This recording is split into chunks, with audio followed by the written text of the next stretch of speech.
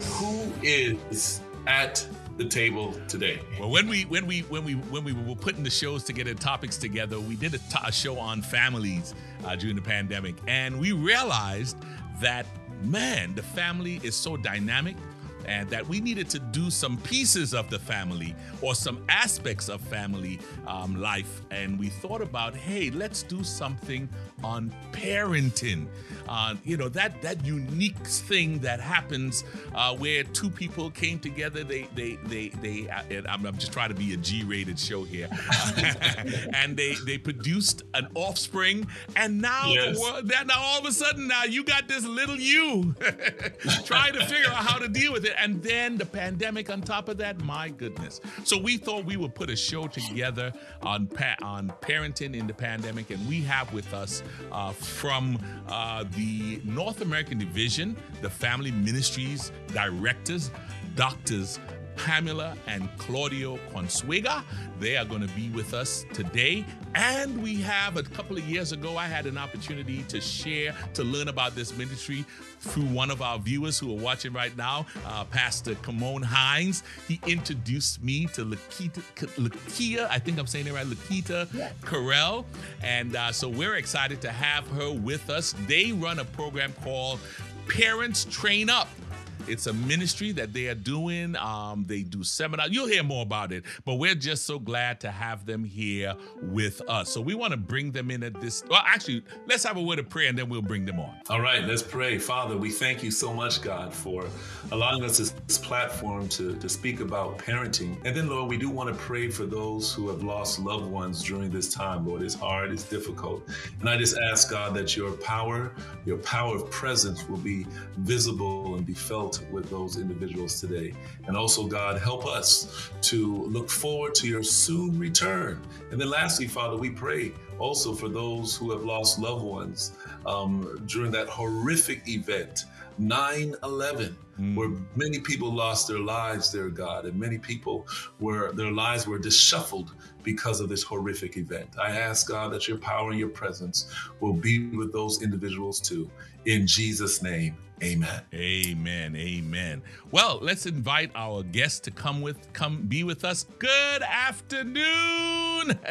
Hello. How are you? We're so glad to have you here with us at the Pastors Roundtable. Before we get into the introductions, we'll give you a little opportunity to share, but we want to just remind our viewers to share and like our this show so that others can get to hear the information that you're about to hear. We are so blessed to have Doctors Pamela and Claudio Consuega with us, the North American Division Family Ministries Directors. We just shared your name and a little bit of excitement that I had into it, but we want to give you an opportunity to share. You can introduce yourself however you want to do it. Share, shout out to anyone. We're going to give you about 40 seconds to do that. Or, you know what? Take your time. Share with us how you would like us to, how you like to greet our viewers. Well, thank you so much for the opportunity to spend this Sabbath afternoon with you and talk about the important topic of parenting. It certainly is something that's near and dear to our hearts, and something that we have actually invested a lot of time and resources in at the North American Division to help equip parents. So it's a delight to be with you this afternoon. You're going to tell a preacher he only has 40 seconds? We don't get to the altar call. We're just delighted to be with you, Pastor Roger, Pastor Henry, and I'm sorry that Pastor Paul can't be with us. Our sympathy, our condolences go with him and his family. But thank you for asking us to be part of this Pastors Roundtable, and we are excited to be able to share with you a few things that we've learned in the last 40 years of marriage and 38 of parenting. Hopefully we've learned something good. Excellent. Wonderful. Thank you again. And we look forward to diving in. But we want to give our other guests, Sister Carell, Lakeita, I think Laketia. You will share with me exactly how to say it, but you take your time, share with us, introduce yourself, shout out, whatever you want to do in this time frame. Good afternoon, everyone. And my name is Lakeita Carell. And I guess I want to say to everybody that the family has been through a lot this past year. So this is really, really, really a very, very good timely show, because there doesn't seem to be an end to this pandemic at this point. But at Parents Training, we like to say, if you're not having fun, you're not doing it right. Parents should be laughing and enjoying themselves, because this is what oftentimes we pray for, we desire it, we want to have kids, we ask for them, and they are here. And so if you're not having fun, then you're not doing it right. So we're going to give you some strategies. I love strategies. I mean, I really, really, it's not life if I can't walk away with at least one strategy. So I like to give you a lot of strategies on how to live a better life, even in the pandemic. It's possible to have a better life and to live better and to enjoy your life. So I'm really looking forward to this. I really hope that our audience will walk away with several strategies. That's the goal, so that you can walk away. If you just write down one, that may change the trajectory of your family. Excellent. Well, listen, let's jump right in. We're just so excited about starting this presentation. Listen, parenting is not easy. Take it. Listen, I know all of us on here are parents, but it is not easy on a regular basis. And this time has brought things to another level. We're kind of stuck with our kids 24/7, 24/7 now. What have you learned that you can share with us regarding some challenges of parenting during this pandemic? We know that this pandemic has laden us with some things, but what are some things you can share with us on regarding the challenge? I'm going to ask Sister Carell to go first on this one. All right, so let's get a good look at what we've been through in this past year and a half. We now have grieving families, because families have lost members, friends to COVID. We have anxious family and anxious children, depressed families. We have families who have suffered from financial disruptions. We have children who had behavioral problems before, and now those behavioral problems due to stress has kicked up. If there was a crack in the family, if there was a problem, an underlying problem that no one was addressing, it became apparent during COVID. And then we have compounded problems. For example, with George Floyd, I don't know anybody in America who wasn't traumatized by that video. If you dare let your eyes sit on that thing, so that all by itself. Children lost so much. For example, they got a chance to see their family, their moms and dads, maybe in fear constantly, because they didn't know what was going to happen from day to day. We may have had displaced families. So it has been huge. Now, children who are outgoing, we have this extrovert, introvert, you can put it on a continuum, but children who are extrovert really suffered and are suffering during this time. Children who are introverted, I actually had a teenager to say to me, I'm living my best life. I don't have to go to school. I can do school online. So it was, there's a whole spectrum of responses to this situation. So that's just to set the stage that that's really what we're dealing with is people who have been, a whole nation, a whole world who have been through this major, horrible situation. And some people thrive through it and some people not so much. So, but the thing is that there are some answers for it. I'm going to let the doctors give us a little background, a little information. Well, thank you. You hit so many nails right on the head. Not just one, too many nails right on the head. Fully agree with you on all of those. One of the things that we have seen is the dissolution of the family. You would think that by being together, our families would have been stronger. And in reality, many families have actually fallen apart. And what we have said is that the children are a blessing, but not always. Now, let me explain this. When you have a good marriage, when you have a good family, the child, a new child, adds to the blessing of the family. Now, statistically, marriage satisfaction tends to go down after the birth of a child. But if you have a strong relationship, it picks back up and then you're happy again. But if you have problems in the family, an addition to a child doesn't make the marriage better. It tends to make it worse. So That's what the pandemic has also done to families. For those families that were already healthy and strong, the pandemic only brought them closer together. Wow. But for those families that were having problems, the pandemic tore them apart. And the children were in the middle of it all. So not only did they lose their school and their school friends, they lost the ability to go even to the park because, as you know, sometimes we were even afraid to let the kids go outside, although outside was probably the healthiest place to be. But they are now losing the safety of the home. Now they don't have that place, that sheltering, safe place that they call home. And so the children are really the ones suffering in every possible direction. Wow. And Wow. I would just add to that, for so many parents, if they thought about their life pre-pandemic, they would say, oh, I have so much to juggle. I have so much to do. But then when the pandemic hit, almost overnight, they found those responsibilities, in some cases, more than doubled. And now they long for that pre-pandemic parenting role again. So I think for so many parents, overnight, they had to assume the role of teacher, for example. They had not assumed that role before. And so overnight, they have to figure out, how am I going to keep my job? How am I going to remain a professional and and be at the top of the game on my career? But over here, I've got 3 little ones on 3 different computers, and Wow.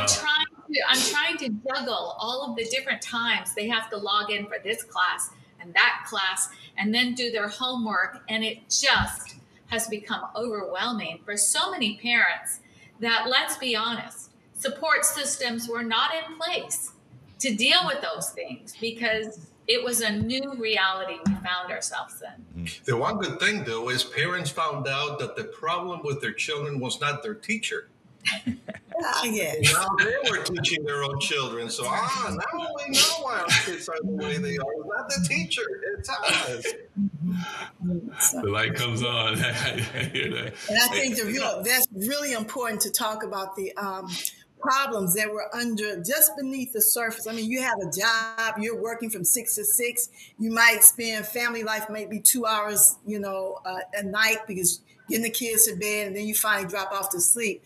But those problems, not just within the family, but individually, if you were suffering from anxiety before the pandemic, oh, that just kicked it up. I saw so much more of anxiety after the pandemic started in my practice. People were just young people, older people, everybody was suffering from this anxiety and not knowing what to do and where to go. And as you said, the support system we saw was just really not there. And we have been operating in America as individuals.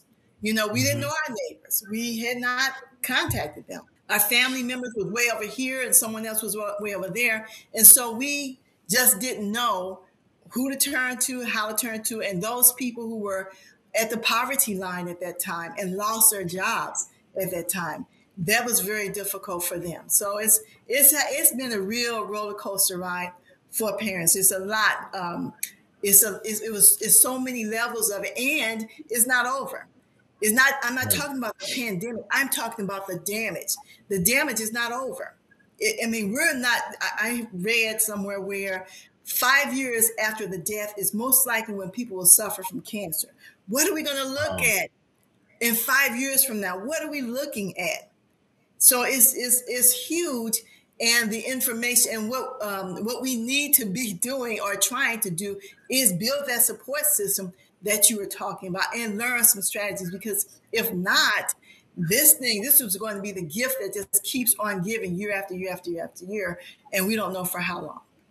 Wow. That's right. And it's not only, it's important to, I think, point out, we're not just talking about professional support systems. No. Because I think we need to look at the extended family support systems were taken out from under us. In many cases, parents relied on grandma and grandpa. Mm-hmm. They relied on auntie and uncle, or maybe another trusted and loved family friend. But all of a sudden, you can't even see those people. You can't visit them. And so those extended family support systems were also taken away from us. And I think too, Doctor, that's really critical, because I think we had gotten to a place where we were feeling like family didn't count. In so many homes, you had these long-term arguments where people are angry for months and years and years and years with each other. And now you're stuck. You're stuck in this little box with no one to help you, because we've alienated everybody. I hope that's a big lesson. And the first strategy is to stay in contact and to stay connected to your family. Yes, Uncle Jed's got some strange ways, and yes, Auntie Martha is going to be judgmental or say something you don't like, but we just can't discard people, because we don't ever know when we're going to need those people or when they will need us. I'm thinking, as we're talking about parenting, I'm thinking that, today we know that 20 years ago we had 9/11, this horrific event that happened. And I was thinking, being a parent, has parenting changed since 9/11? This is just a question in my mind. I was reading an article just a while ago this week, and it was just saying that a lot of things have changed since 9/11. It says the way we take pictures changed. And I was amazed at that, because now they're focusing on scenes and events and so forth. They say the way we do art changed. And so I'm thinking now, the way we do parenting, has that changed since 9/11? I mean, what are your thoughts on that? I think that's absolutely correct. In that if you recall what happened immediately after 9/11, this sense of fear, this sense of insecurity. So it brought us all back together again. Someone made the comment, that connection, staying connected. Well, it happened then. But then what happens as time went on, then we begin to become complacent again. Everything is back to normal. We're okay. Well, now with the pandemic, we're back to being connected. So what we need to make sure that we do is that we are intentional about remaining connected, not just stay connected temporarily while there's a crisis. In fact, talking about crisis, when someone who we love, someone that's close to us dies, we are very connected. And then we kind of go back to our separate lives. So how do we manage to stay connected on a regular basis, on a constant basis? For that, we have to be intentional. And I'm glad that we have, social media. This is a great way to get connected and stay connected with people, even on the other side of the world. But what we really need to find is ways to connect at the personal level with our neighbors, with our church. We were in church this morning, and there's still people who, and I'm not judging anyone, but they prefer to be on Zoom than they're in person. But being in person at church, it was exciting. It was refreshing. We got up and sang like we hadn't done really in about 18 months, because when we are sitting in our recliner or chair and they're singing, we're watching people sing instead of singing ourselves. But in church, we have that personal connection again. So again, be intentional at remaining connected with those closest to you. And as parents, as children grow up, we tend to let them go freer or farther. We need to stay connected with them too. We have two daughters, 38 and 35. We are connected with them on a daily basis, not once a week, not once a month, not once in a while. Daily, we have, even if it's just a one text message, I love you, have a good day. That is important for us to have a good, strong relationship with our kids. I think one of the biggest mistakes we have made during this pandemic is to over and over again, we ourselves even have used the term social distancing. And I think that needs to be removed from our vocabulary. We are not advocating social distancing, maybe physical distancing, but I think that social connectedness. So, stop using the term social distancing, because remaining connected with people in whatever way we can. And we do praise the Lord for technology during the pandemic, because it was the only way for a time that we could connect with anyone We were Right. quarantined in our homes. So praise God for that. But let's make sure that we even use that in healthy ways. Yeah, in the past 20 years, have parenting changed? Yeah, I think so. And I really liked what the doctor said. He says now the parents know who's the problem, the teacher or the children. I agree with them that we have become so distant from each other. We really had. I'm not for sure that the pandemic is doing the exact same thing that the 911 incident did. I'm not for sure of that. I'm thinking on a more social, societal level, there's becoming a bigger and bigger breach between peoples. And then in the homes, what we are focusing on or finding is that people the cracks are becoming more prevalent in the homes and stuff. And this being able to, I love technology, and I know that it's God's grace and goodness that we have all of this stuff, and it was prepared for this time. But at home, people are still isolated because they're on their phones and they're in their own tablets and they're on their own, computers and stuff. So in a sense, there's still some isolation going on, even though we are forced to be in the same environment 24 hours, 7 days a week, or at some point we were forced in that situation. Wow. Yeah. So listen, you pointed out some great things in terms of especially how parenting has changed. You talked a lot about the social, some of those broad tips, broad things. How should parents approach the issue of sending their children back to school? That has caused some communities to just break apart. We're talking about parenting. We'll get to some of the other pieces in a little bit, but I want to hit the broad strokes right now. We look at the news. We talk about with parents are trying to stand up for their children. They're trying. How should they approach sending their children back to school for in-person learning? Pastor, you're asking a hot potato question right now, because my first thought is, no matter how I answer that question, I'm going to be in trouble with comments. You're live streaming this to social media. So I'm going to try to give a politically correct answer. Okay. I would really encourage parents, educate yourselves. And don't educate yourselves by social media. Educate yourselves by trusted professionals, seek the Lord's will in prayer. And then once you've really taken the time to equip and educate yourself, then make an informed decision for your family. Because that's going to be different depending on where you live in the country, depending on your family makeup, if you're even able to maybe, for example, keep your kids home and homeschool them. That differs. And so to give one blanket answer, I think would be misleading, other than just to say, educate yourself. In the Seventh-day Adventist Church, at least here in North America, we have the great advantage of having a lot of medical institutions, a lot of medical professionals. So what we always recommend is that you go to the medical professionals, those who are experts in that area.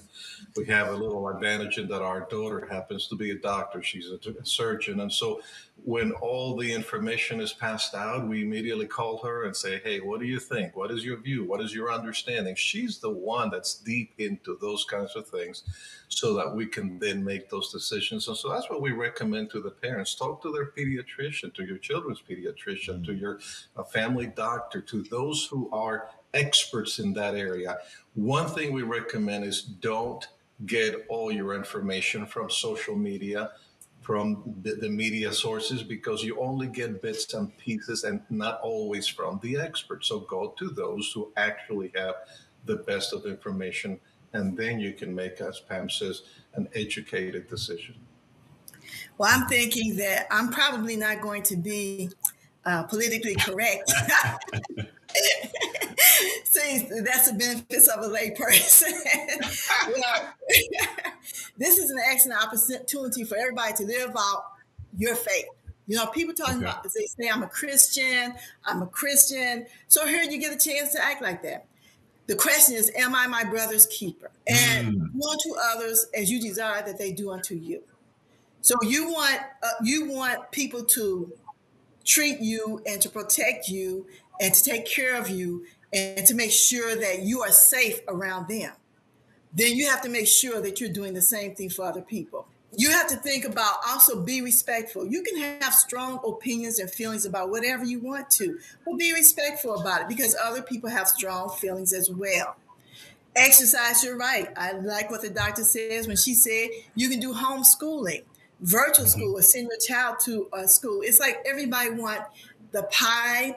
They want to eat all the pie, eat the crumbs, and then turn around, lick the plate, and still have a pie. It doesn't work like that.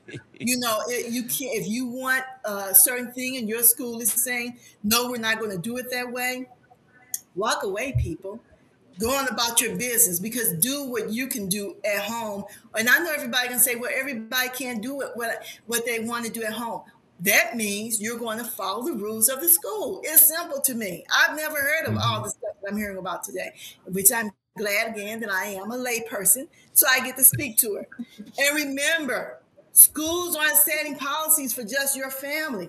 That's not what they're doing. They're trying to keep everybody safe. And at the end of the day, being honest with you, real honest, the principal wants to go home and he doesn't want to take COVID home to his family either.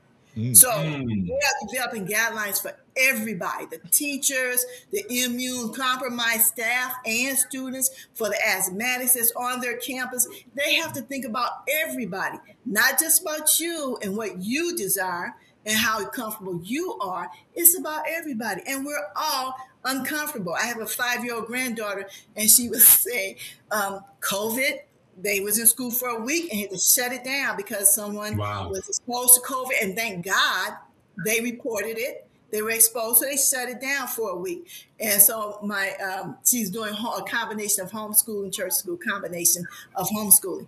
And she says, my daughter says, oh, you don't go to school today? She said, thankful, because I don't have to wear that mask all day. So, I mean, it's uncomfortable for everybody.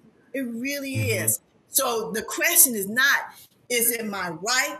Am I being trampled over? Blah, blah, blah. The question is, will my brother next to me, if I breathe on him, will he die? If I choose to act in a certain way and I need the ICU and another person acts in a certain way to protect themselves, but it has nothing to do with having COVID, they need an ICU, who should get that room? So it comes down to we have to think beyond.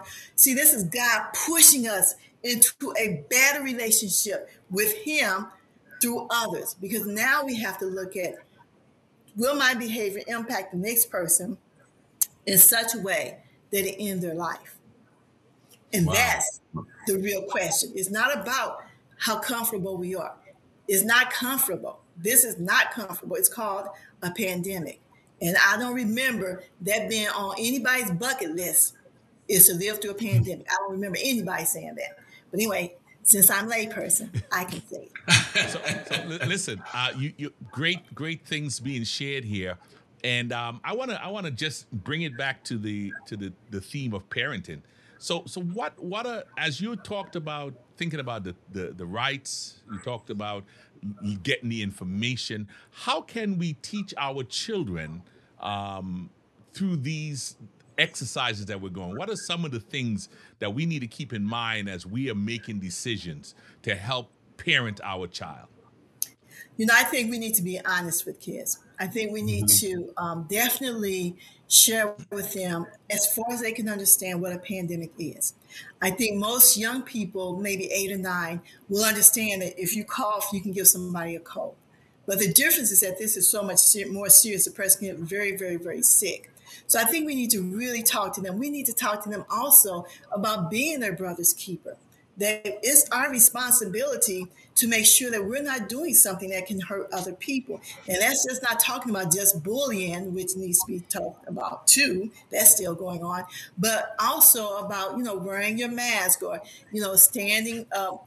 Don't get right up on people. We always tell kids, don't put other people like forks in your mouth and spoons in your mouth and don't, eat after other people. people. That's been going on. So that's a good thing. So we want to talk to them and answer their questions. I was surprised to see my granddaughter, she was 4, and we saw the magazine, and it had the picture of COVID on it, of the little virus. And she was like, oh, the virus, I want that magazine. And I was like, it's $8. Let me find something online for you. But it's real important for us to talk to our kids and not to try to transfer biases to them and, force ideas upon them. Even if, let me be careful with that, because I believe we need to teach our children our values. But I also think we need to be very respectful of other people's values. So we don't want our children going out in the street saying, you need on a mask, or why do you have on a mask? We really want them to have understand why we do what we do, and do it in such a way that we're not terrifying the children and stuff, but more like we are actually participating in protecting and taking care of other people by doing what we're doing. I mean, if that's the message you're giving them.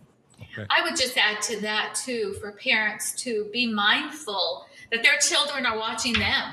How are you dealing with wearing your mask? I mean, like you just said, let's be honest, it's not fun for any of us to wear our masks 6 hours a day. But how do we respond if we go into a store, or if we go into a restaurant, or even into our child's school? Do we complain all the way about we have to put this stupid mask on and wear it?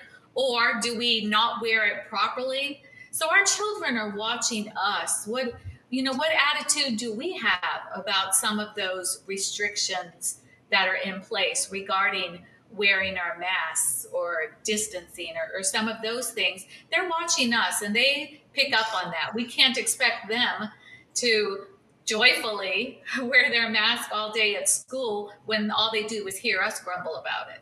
I hope that if we learn one lesson out of this pandemic, I mean, there's plenty of lessons, but if we have learned one lesson that we and our kids can learn, is that we need to be careful. If I'm just coming down with a cold, wear a mask then, even if it's not required anymore. But why not wear it for, as Sister Correll says, for somebody else's sake? You have to confess, sometimes in the past, we were not feeling too well and we would go to work like anything else. Next week, everybody else had a cold. So if we have learned one lesson, is let's be more careful. Let's be more mindful of the needs of others. Wash our hands, wear our mask, whatever it is, just to make sure that other people are not, do not contract anything that I may have, which may be, again, as simple as a cold, but it could affect someone adversely. So that's a good lesson for the kids to learn. And Dr. Claudia, you hit on something that's really, really important. You said that, are we going to be rebellious? Because children, they don't care about the mask, but it is that attitude. And that attitude, you will translate further down to your children, and you're stuck with that for the next 25 years, just simply because of a little mask, But again, if we're modeling for them compliance, submissiveness to the laws, then maybe we won't have to pick them up at the jailhouse. Maybe we won't have to worry about them being in school, not wanting to follow the rules, and giving the teacher a hard time because she said, take out your pencil. So that's very, very critical. That's one of the first things you want to look at is, what is my attitude like in this situation? I just noticed a question that I think it's important to address. What do you think of openly discussing COVID and watching the news with our kids? Yes. Can that have an adverse anxiety effect? And I said, absolutely. In fact, Pastor Henry, going back to 20 years ago to 9/11, what were we doing for the next 3-4 weeks? Watching the crashing planes over and over again. It was creating anxiety on all of us. And so I think some of us finally said, enough is enough. With the pandemic, it's the same thing. In fact, we had some programs last year, and we were saying to people, stop watching the news constantly. Don't watch it 24 hours a day. Get more and more bad news, because it's creating anxiety in you and especially in your children. So there's a point at which you have to say, let's not continue to watch this. Now, I'm not saying that you say to your children, let's not talk about it. No, it's important to talk about it. In fact, Sister Correll said that. In fact, it's important you listen to what they are telling you. What is it? What are their fears, their concerns? So maintain that communication about it, but don't watch the news about it constantly, because it just gets too deep into your being to the point where you become paranoid of everything and anything. Put a limit to that. And there you go. That's important. And I'm so thankful that for someone asking that question, because Sister Correll talked about the importance of being honest with our kids about where we are and what we're going through. But there again, the question becomes, who do we want to guide that discussion? Yes. Do we want media to guide that discussion with our kids? And for some parents, I think we have made the mistake in letting that happen with images that even very young children, they're not understanding, and it creates fear. If you think back to where the pandemic was at its height in New York City, think about the images that were coming out of the hospitals in New York City. They were showing trucks, tractor trailer trucks being used as morgues and bodies being put on those trucks. Do we want those images to guide the discussions with our 2, 3, and 4-year-old, or even our teenagers? So be very careful about limiting media. And as parents, you take control of that discussion and don't let the TV screen do it for you. And I agree with that too. I'm not just television, but there's been a push for so many years that the school should teach this, anything other than reading, math, social study, spelling, etc. But all of these others type of value-oriented type of classes and stuff, that the teachers are supposed to teach this and they need to teach that. Some of this stuff is just for parents. Parents have to teach their children. I'm going to step off of that because that has nothing to do with the pandemic. But I will say, I'm in agreement. I myself I had to cut it off. Social media, I love the news, social media, news, everything. Just cut it off, because sometimes it can become overwhelming. I mean, if it was bad before COVID, and now you have COVID and that and everything else, it's just a little bit much. So yeah, maybe watching the news with them, unless it's something good coming on, like finally we found a complete cure, or there's no more, COVID, then maybe that's a good thing to show them. But we don't want our children growing up in fear. We don't. We want them to grow up, strong and healthy and happy. They deserve that. We had an opportunity for that, and now it's their turn to get that opportunity too. You brought up a very good point, and I think it reinforces what you were sharing about the fact that the things that we do help to feed what our children are seeing and form concepts. Because if the family was strong, as you shared earlier, the pandemic brought them closer together, or strengthened them even more. We played games. We were able, because after a while television became boring because there were no new shows. We were home more, so we as a family we grew closer because we were doing things together. And as you shared, if we were coming together and we were positive about it, that will definitely transmit a positive attitude. But if we were struggling and all of a sudden we have these bad attitudes, as domestic violence in the home increased, things like that happened. So there were more violence at home. There were more things at home in certain families. That also sends a negative message to our children. And so I think you're hitting it on the head that we as parents have a strong opportunity to help shape our kids and how they think and how they are able to cope in society based on how we act in the home. Right, and how we respond to the crisis, right? I mean, the children, they're watching us and they want to see how we respond to the things that are happening in the world. And one of the questions I wanted to ask, though, is with all these things going on, I mean, we didn't even talk about the earthquake, in Haiti, or what's happening with Afghanistan and citizens, trying to come back over here, or Hurricane Ida that just, went through and caused major disruption there in New Orleans and also in the tri-state area. With all these things going on, how can we as parents provide, I want to say, well, a happiness or a good outlook on life with all of these things? And I'm talking particularly parents of children, right? Because I mean, we're always a parent, right? Whether they, they get out of school and, they have kids and all that, but particularly parents of children. How can we provide a good outlook on life with all of these happening, all these events, horrific events happening around us? Well, the first thing is that we will have to distinguish that children aren't seeing all that we see. So, and that's another good reason not to have them in front of the news every day, because it's overwhelming, it's too much. And then secondly, there's a verse in the Bible, and I'm going to paraphrase it. Now we see through a glass darkly, then we shall see as he has seen, I think, or so we shall see clearly. Well, right now, kids don't fully understand everything. They may not know what an earthquake is until we tell them what it is, or they may not fully understand, depending on the age. Teenagers usually are so kind of self-focused that they're not really, unless we kind of push it into them, they're not paying attention either. So how can we do? It's the same way you've been doing it before. We validate their feelings. We talk to them and look them in the eye.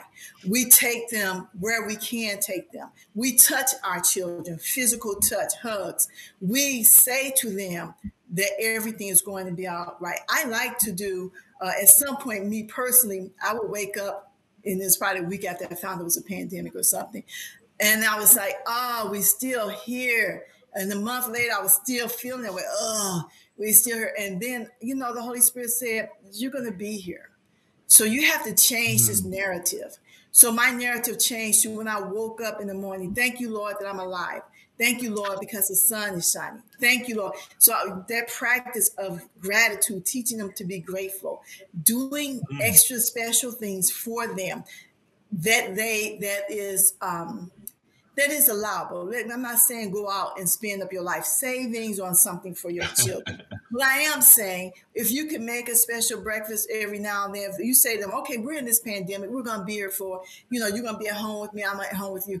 Let's every Wednesday have a certain type of pancake. Or let's every Friday we're going to do a certain thing. If you can build in some joy and some rituals into your life, that will make it a lot easier on you and on them.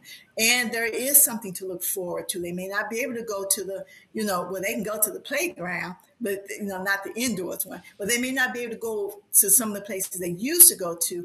But we may have to switch it up. We may have to take them fishing. We didn't fish before, but we may have to do it now. So there are just some things you may just have to switch up some stuff. And remember that they don't know everything we know. And so they don't really know how bad a flood is unless they see it on TV and see somebody being, really in a lot of pain or agony and stuff. And then it may register. But for the most part, most young people don't know all that we know. And that's why they're children and we're adults. And we have the privilege of saying, well, we're not going to expose them to this and this. I can remember watching the Vietnam War on TV. They would have some of that on television. I had no clue what I was looking at. I mean, I can still see the images today of them going through the forest of the thick woods and stuff. And I just had no clue about what they were doing and what it meant.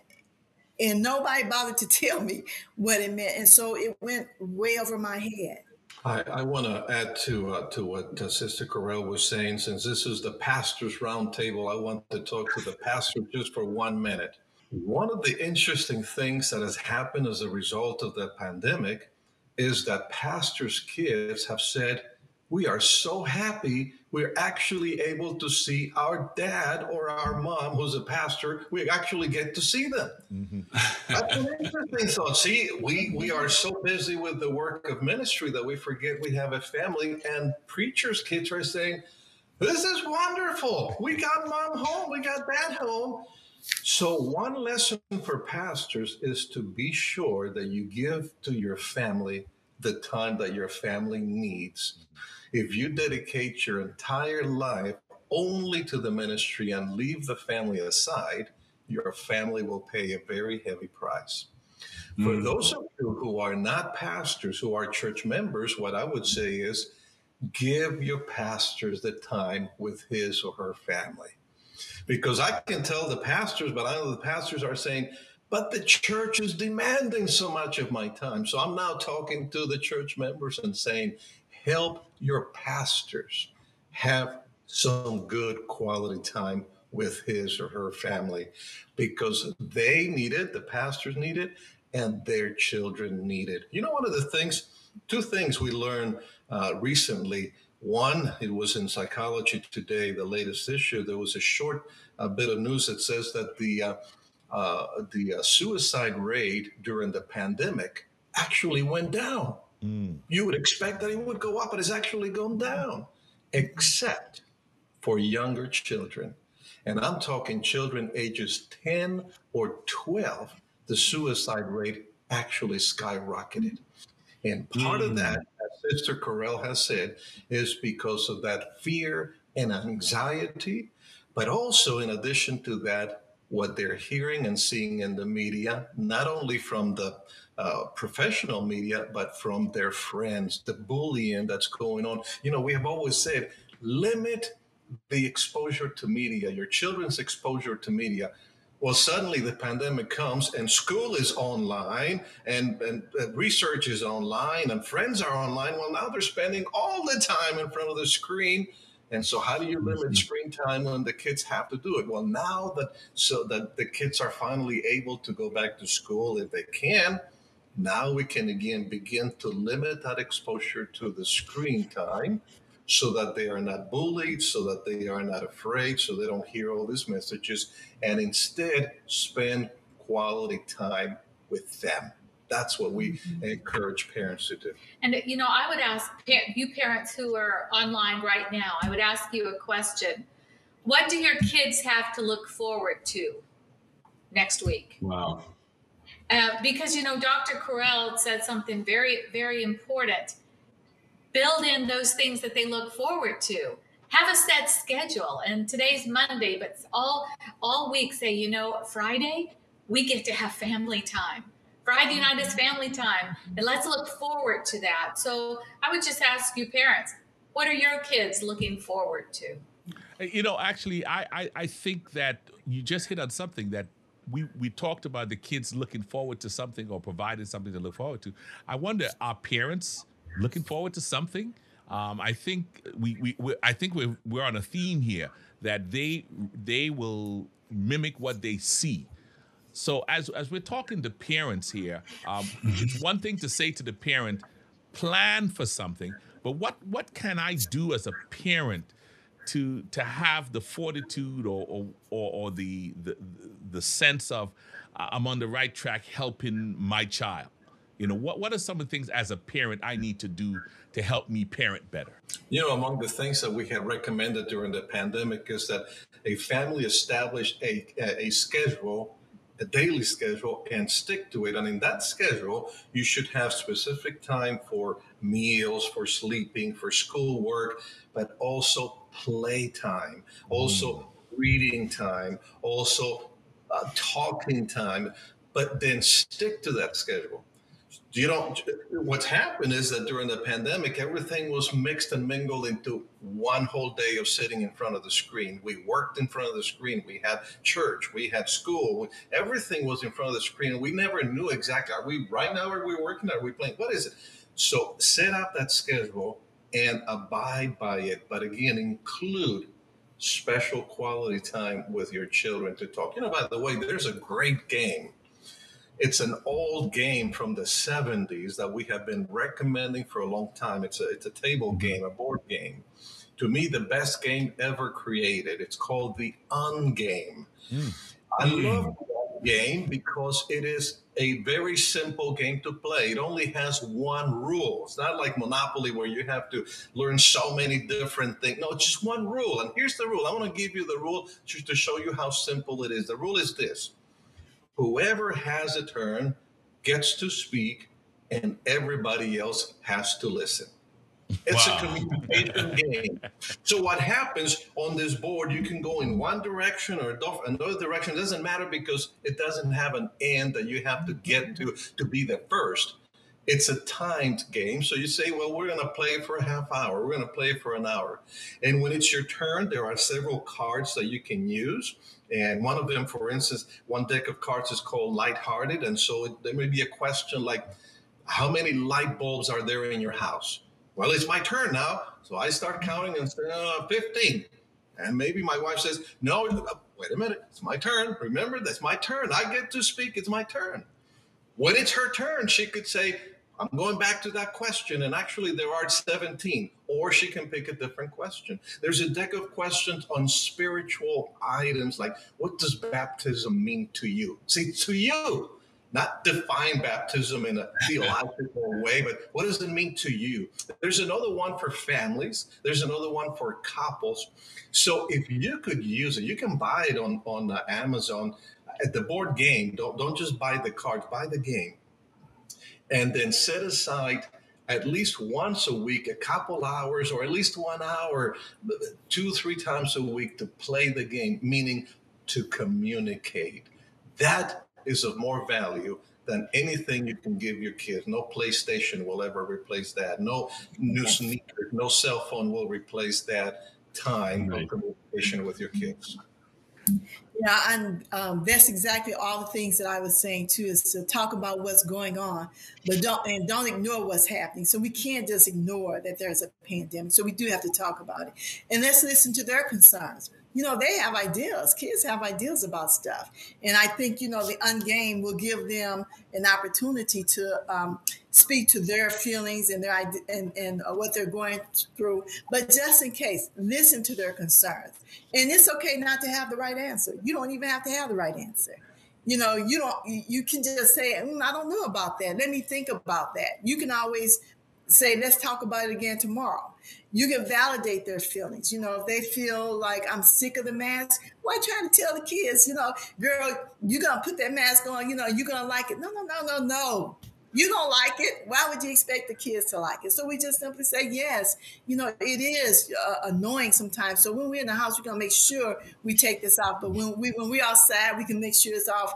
But when we go into other people's houses and spaces, we will wear our mask. And then you agree as far as possible. Learn to speak cooperatively, like words like we or us. Try to steer away from me, my, and I. That's my food. That's my this. This is my house. Because I hope we can drop in here just a little bit. Somebody put it in the chat that this is September is National Suicide Prevention Month. And so we do want to just kind of address it that when our kids feel as Dr. I can't say your last name. That's why I say the doctors. We're saying is that, talking to them makes them feel a part of the group. The main two reasons, there's others, but two reasons is I feel like I'm a burden and I'm isolated. When we communicate and talk to them, when they are part of this group, the we group, then they are not isolated. So we want to make sure that we're doing some little suicidal prevention proof there, some suicidal prevention by making sure that our children, our teenagers are a part of our team and our group. It's a we-ness in our family. And then, of course, being more intentional about building joy into your lives. Please be intentional about that. Learn to say thank you to your spouse when they do the small things. Learn to say thank you to the children. I have heard so many times, well, they're supposed to get good grades or they're supposed to do this. No. They do these things because they love you.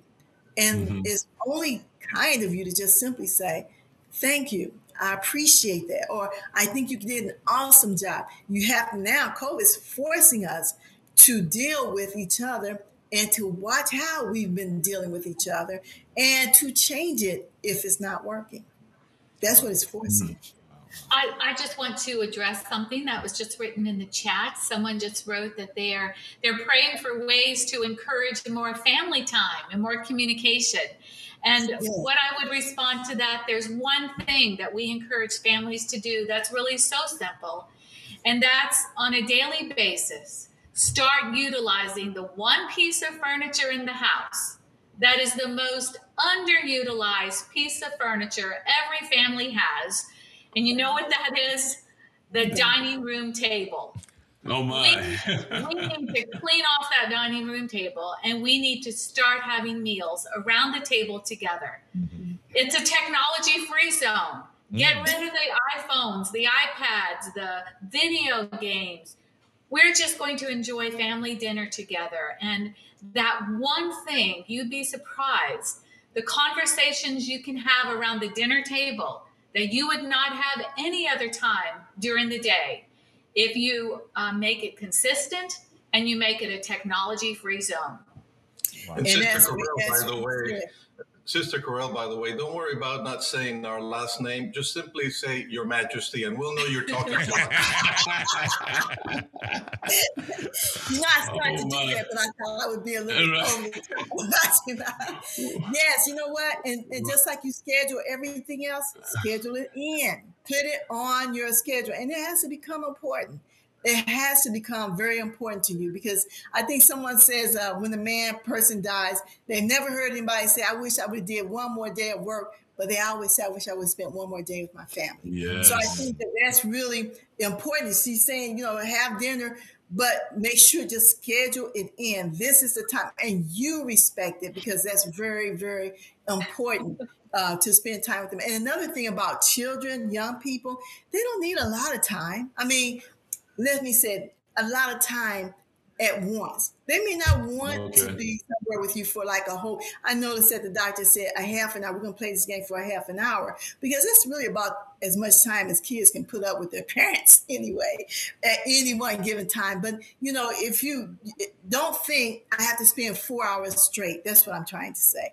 Think, even the 10 minutes or 5 minutes, those times can be very, very useful and helpful. So I think that's one of the things you want to keep in mind. You don't have to try to do it for 4 or 5 hours straight.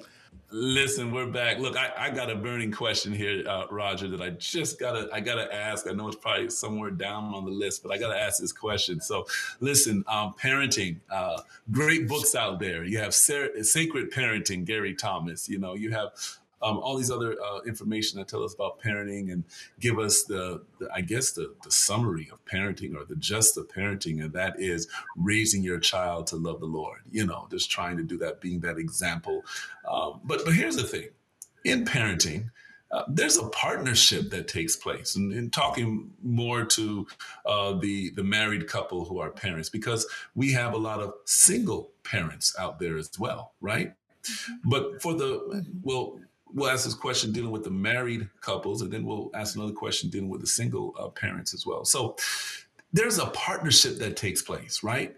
And in this partnership, you have to strategize, right? You got to strategize how you're going to do it. And each parent has their particular responsibility, things that they've learned, maybe from their, family of orientation that they took now in their family of procreation. And so you have this strategy going on. And so as you're parenting your child now, based on what you've learned, based on, your relationship with your spouse, how can the different roles that you play as a parent help or hinder your child? Kids are so smart, and kids will learn very quickly. Mom would let me do that, but Dad will say no. So I'm going to go ask Mom. Kids know, don't they? That's the truth. And so we tell parents, be on the same page. Make sure you're on the same page. And if you do disagree, have that conversation in private where your child is not around. Let's discuss this in private. Johnny wants to go have a sleepover. I'm not comfortable. Maybe I'm not comfortable yet because of the pandemic issues, but Dad is. Well, let me talk with your dad about it in private, and we'll get back with you with a decision.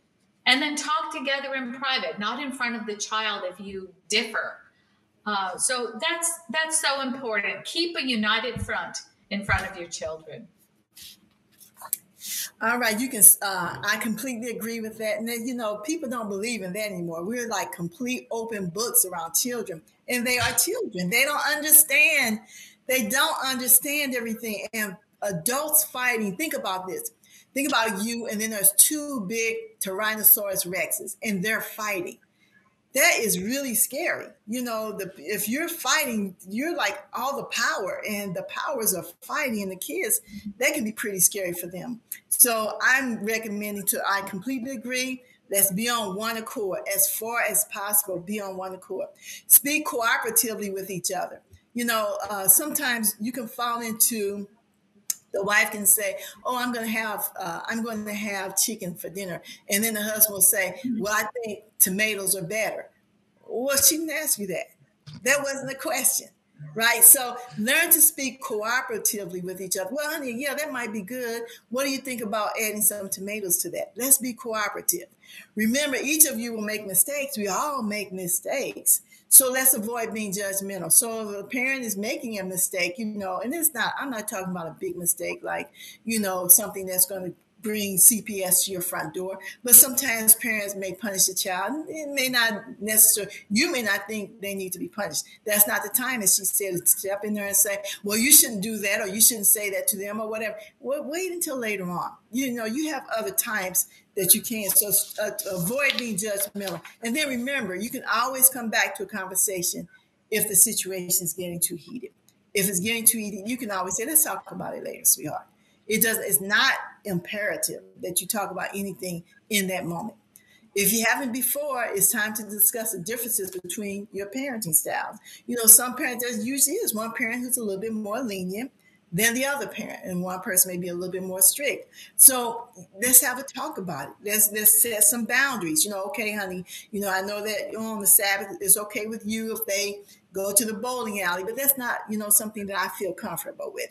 So we're not going to have the bowling alley, So let's come to some agreements. Let's resolve the situation, and let's stick to the boundaries that were set. And let's be fair. Let's be fair about it. So, and the effects of being overly restricted often end up with teens going in the opposite direction. And being too lenient can allow them to go too far too soon. So we want to try to stay in the middle and remember that your spouse is there as your helpmeet, so you may not like that they're saying your child can't go to the bowling alley, but it's her child too, or his child too. And so we have to say, well, let's suspend the bowling alley until we can come to an agreement on it. And then guess what? What's important now is how we tell the child. If we say, you're not ever going back to the bowling alley again, okay, you're going to have a problem. There's a problem right now. So now we can say, well, you know what? Mom wasn't comfortable with that. We are a family. And so we're going to, and in this case, it has to do with spiritual growth and spiritual development, which is very important. And so I'm agreeing with Mom. And so we're going to take that off the table from right now. But you can go to the bowling alley on Saturday night, Sunday, Monday, Tuesday, Wednesday, and Thursday. But you can't do it on Friday. So, there's a way to do stuff. The how you do stuff is pretty much more important than what you're doing. And the family context is one of the best places also to teach forgiveness. Maybe I did get upset with my spouse, or maybe I did jump the gun and give permission for something before we had that conversation in private. So what an opportunity for us to say, I'm sorry. I messed up.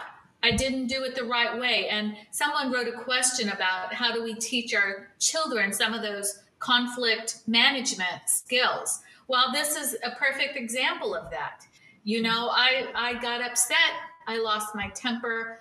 I want to apologize, not only in front of Dad, but in front of you, because you were witness to that. And but I want to assure you that Dad and I love each other. Our marriage is, that's important too, that even during those times when they see us get upset, that we still assure them our marriage is okay. Mom and Dad are still okay. We still love each other, but we've had a little difficult time, and we work through that with apology and forgiveness modeled. So listen, you just hit a nerve for me.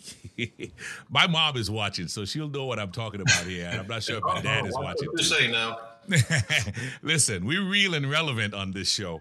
But I, for a long time, my parents are divorced. And for a long time, I felt it was my fault based on what I saw happen.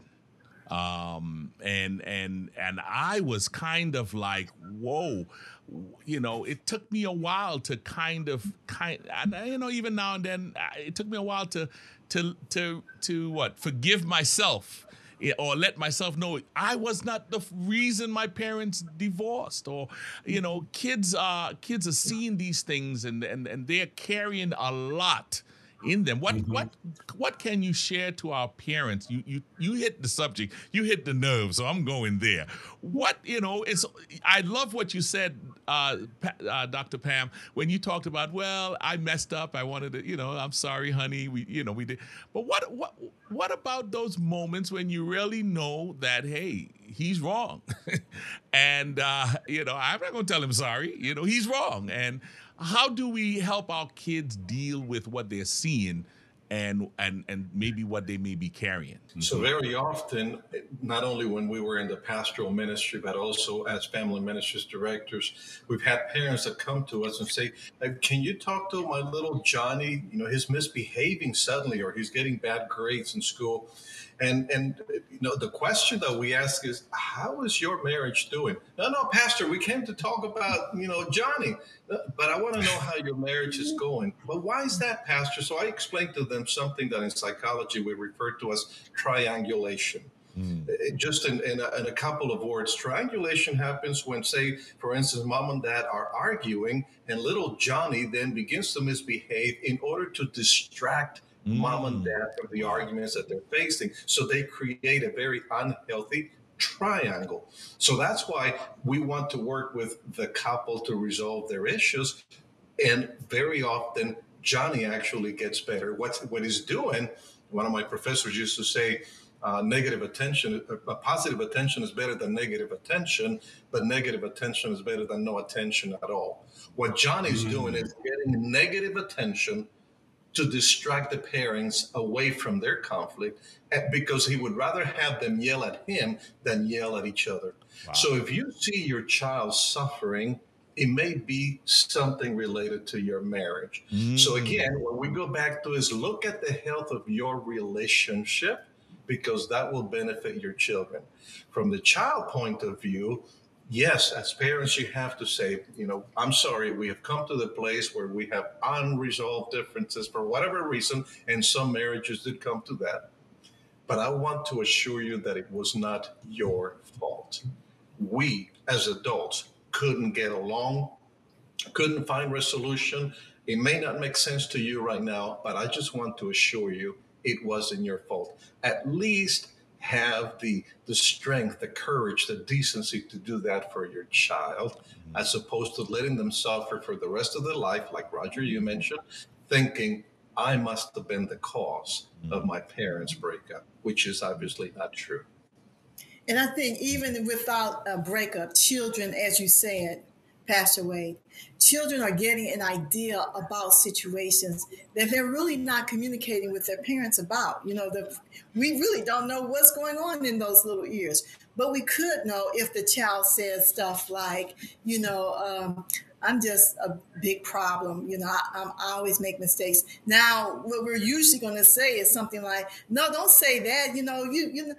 Don't say that. Or we might say, yeah, you always getting in trouble for sure. We may say it that way. But if we take the time and say, well, tell me a little bit about that. What's going on that makes you feel that way? And let's follow that conversation with open-ended questions so that we can give them that opportunity to actually talk about what's going on the inside. We see sometimes children sitting on the side of the bed looking sad, but we might just go on past, I don't feel like dealing with it, or, I got this ice cream that I don't want him to get in the oven, he's quiet. So, we have our own stuff that we are dealing with, but we have to be in tune and alert, because those opportunities, they surface, they come up. And if we don't pay attention to them, then they can, go back down and may not resurface for some years. But meanwhile, your children has been operating out of this belief that may not be true.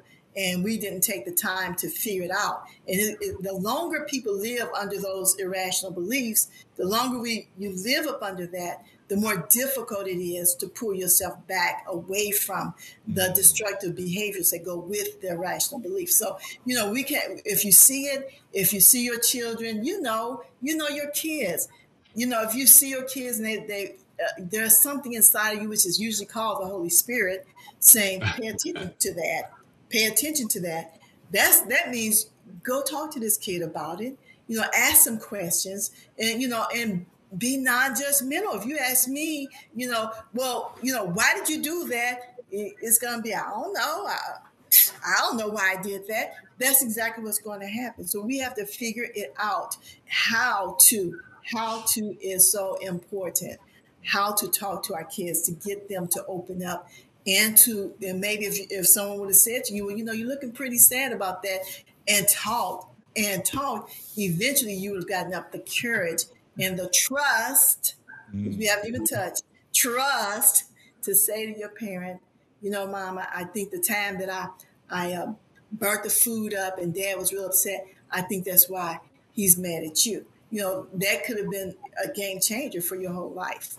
Please lead us. But I'm sharing with the group. This was that helped me a little bit there. So thank you. I got one question I got to ask, and then we'll probably say a few other things. Okay, so we're talking about parenting. Most of the conversation dealt with a mother and a father in the home, right? Mm-hmm. The single parent. Yeah, and you know what? We can't even really open up this topic too much because I know we have limited time.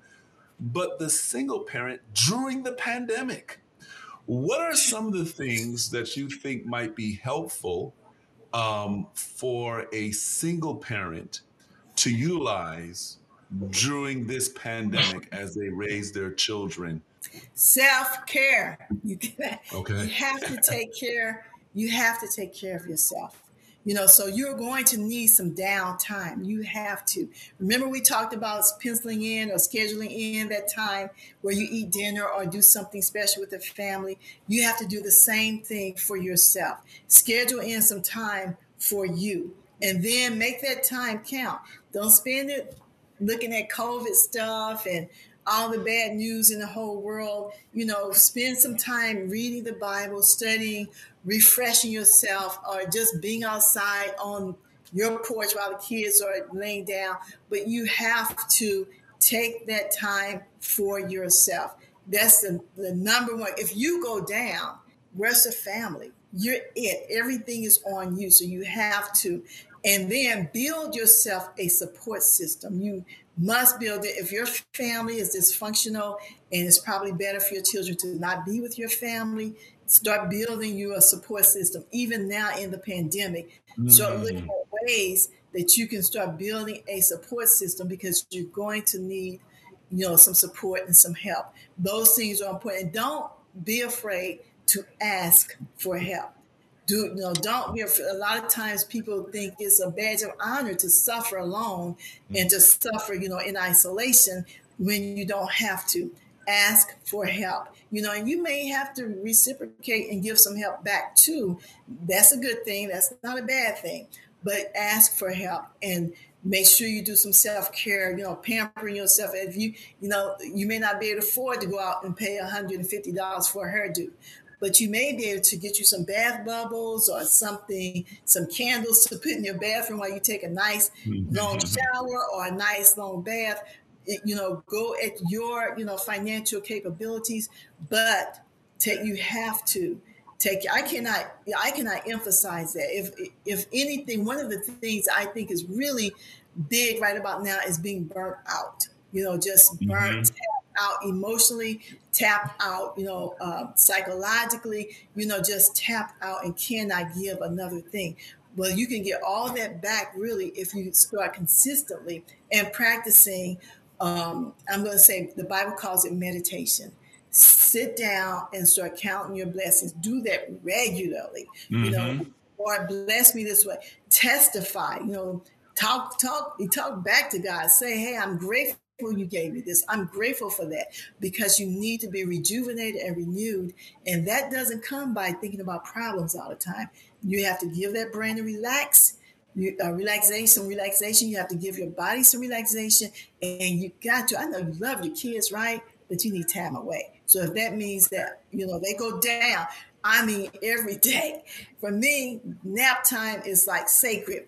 Go to bed. You got to have nap time. And older kids can have private time. Okay, you guys, it's private time. Go to your respective rooms, sit down. I think Pamela said it. Schedule that stuff in. Make sure you stick to the schedule, people. When he wanted to get up. No. You can't get up right now. If time is up, and let's say that the nap time is an hour. If it's up, I might go in and whisper, nap is up. If they don't hear me, oh well, but I'm just saying, take time for yourself. I love it. Take time for yourself. I love it. The Consuegas, what's that strategy? What do we want parents today that are listening on how to manage being a parent and also going through this pandemic? Last year was actually quite beneficial to us in a way, because since we were not able to travel, we devoted a lot of our time to writing. We actually wrote 6 books last year, 2 of them for single parents. One of them called Single Dad, Solo Mom, and the other one Solo Dad. They're both available through Advent Source. So what Sister Correll was saying, some of the things that she mentioned are contained in those books. Surround yourself with the people that help you. Absolutely. Partner with other single parents, preferably single parents of the same gender, so that you don't somehow develop an attraction to another single parent of a different gender and then develop into a relationship that may not be healthy, because then you get into a blended family situation, which could be even more challenging. So single moms, try to find other single moms. Single dads, try to find some other single dads that you can help and support one another. I will take care of your kids tonight so that you can go out and play golf or go shopping or whatever it is that you need to do to refresh yourself, to disconnect from the kids for a little while. Then tomorrow night, you take care of my kids. Those kinds of partnerships are very important. The other great resource that every one of us parents have, well, I shouldn't say everyone, but a lot of us parents have, is grandparents, which in fact, we also have a book for grandparents, also available through Advent Source. Grandparents can become members of our parenting team, especially if you're a single mom or a single dad. Grandparents can help you with the raising of your kids. And mentor relationships. There are people in the church that don't have grandchildren who can help mentor your children. Maybe those moms or those ladies who've never been married, but who have the desire to have children, who have that heart for children, who can also partner with you in helping you raise the children, to give you that break when you need it. So develop those partnerships, those relationships that can help you raise a child, even as a single parent. And this is also a great opportunity for church members and for pastors that are listening to us. Develop a list of resources. Every community has resources, but sometimes single parents or all of us, we don't know what those resources are. So if you have someone in your church, develop a list of resources within your community that are available. And all we need to do is take advantage of those so that you have resource lists ready and available to give to those who may need it. Wow. Listen, I've enjoyed this conversation dealing with parenting from our experts here. And I know that our viewers, along with myself, we would love to know how to get some of these resources. I know that you're doing some awesome things there in the social media space, and also, doing some writing.